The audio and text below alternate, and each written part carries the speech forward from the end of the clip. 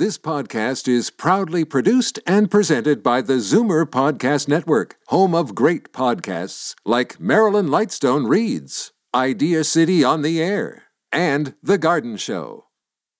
You're listening to an exclusive podcast of Fight Back on Zoomer Radio, heard weekdays from noon to 1. You're listening to an exclusive podcast of Fight Back on Zoomer Radio, heard weekdays from noon to 1. Fight Back with Libby Znaimer on Zoomer Radio. Welcome back. More on the race now. A new survey by Campaign Research finds all three leadership candidates in the Ontario PC leadership race are more popular than Liberal Premier Kathleen Wynne. So, Christine Elliott is the most popular with 46% support compared to 23% for Andrea Horwath's New Democrats and 20% for Wynne's Liberals. The Caroline Mulroney, who we just heard from, is the second most popular, followed by former City Councillor Doug Ford, but both are also more popular than Horwath and Wynne. So what does this all mean? Because, of course, they have to go through each other. And the question before they get to an election is where do they stand with members of the Conservative Party? So curious to know what you think. 416-360-0740, toll-free 1-866-740-4740. And right now let's go to Richard Ciano, who is a principal with Campaign Research. Hi, Richard. Hi, Libby. So, first of all, when was the poll done, and what do you think it really underscores? Last week, and what it really underscores is that that the resignation of Patrick Brown has really sort of shuffled the deck here, and really made the given a lot more people in Ontario cause to look at the Progressive Conservatives leading up to the next election, and certainly spiked a lot of voter interest in possibly voting PC in June. Well, if my show is any indication, they're getting a lot of attention. Right. Do you think it amounts to more than that?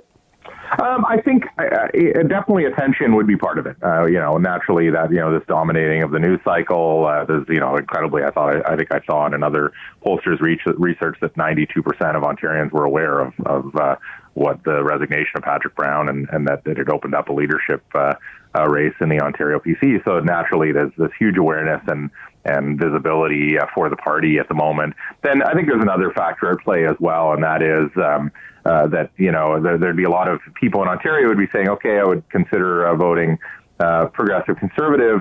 And, if you're more progressive, if you're on the progressive part of the spectrum, or somebody who likes, a candidate or a premier who reaches across the aisle and has kind of more of a bipartisan, let's call it, feel, you can hope that Christine Elliott wins the leadership. If you're more of an ardent conservative/populist type of person in Ontario looking for an option to vote for, you can fantasize that Doug Ford will win the leadership.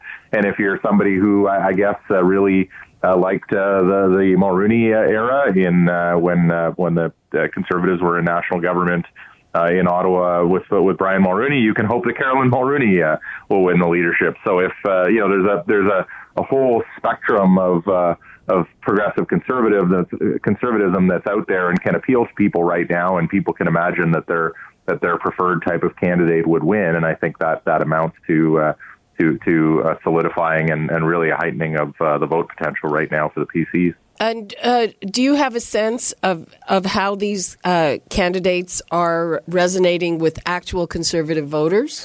Well, no. So we didn't purport to poll members of the party, and we would certainly be able to look at how people who identify as Conservatives are voting, or would say that they would vote.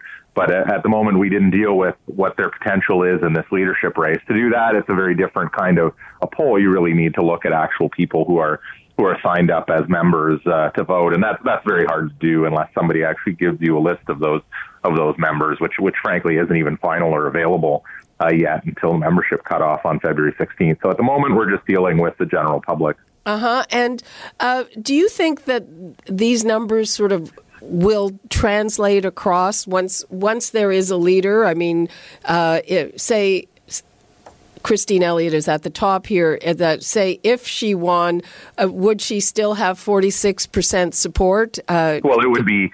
Yeah, I mean, you're right that right now, when people, the panelists, Ontarians are given the option of which potential leader leading the party into the June 7th election, Christine Elliott has the highest numbers at a 46%, to the Liberals 20 and the NDP's 23. So it would be a massive, if that were to hold till election day, it would be an absolutely massive majority, and one of the biggest, I think, in Ontario history, if not the biggest. So it would be whether that will in fact translate all the way through to June 7th. I think is, again, there'll be some people that once the leadership has been decided, and of course then you'll start to see the slings and arrows coming from the government, perhaps the NDP as well. Do I think it's likely that incredibly high number would hold all the way to June 7th? I don't think so, but certainly it represents a huge problem for the Liberals right now. And a final question. I mean, you are a Conservative insider. Mm-hmm. How much, and I guess the actual Conservative voters are dividing into their camps with whichever issues are important to them. But how important is a poll like this to them? I mean, in terms of them wanting to pick somebody who can win? Well, I think there's definitely, I'm not sure that the poll in and of itself is important, and certainly I wouldn't suggest that anyone make a decision on how they would vote based on a poll. But I would say that there are certainly some that the primary factor that will be driving, for a Conservative activist that would be driving their vote in the leadership would be who's our best shot to win. There'd definitely be some, but I think the majority of party members would make their decision based on what kind of party they actually want to have and who they actually want to see as leader and who best represents their perspective and values. So I think fairly negligible, not non-existent, but I think a fairly small impact on how the vote will actually go. Okay, well, all very interesting. This race is just so fascinating, Richard Ciano, and I'm sure that we will be talking to you again before it's all over. Thank you so much. You're very welcome. Thank you. Okay, bye-bye. That is all the time we have for Fight Back for today, and we now break for traffic and news. You're listening to an exclusive podcast of Fight Back on Zoomer Radio, heard weekdays from noon to 1. You're listening to an exclusive podcast of Fight Back on Zoomer Radio, heard weekdays from noon to 1. You're listening to an exclusive podcast of Fight Back on Zoomer Radio, heard weekdays from noon to 1. This podcast is proudly produced and presented by the Zoomer Podcast Network, home of great podcasts like Marilyn Lightstone Reads, Idea City on the Air, and The Garden Show.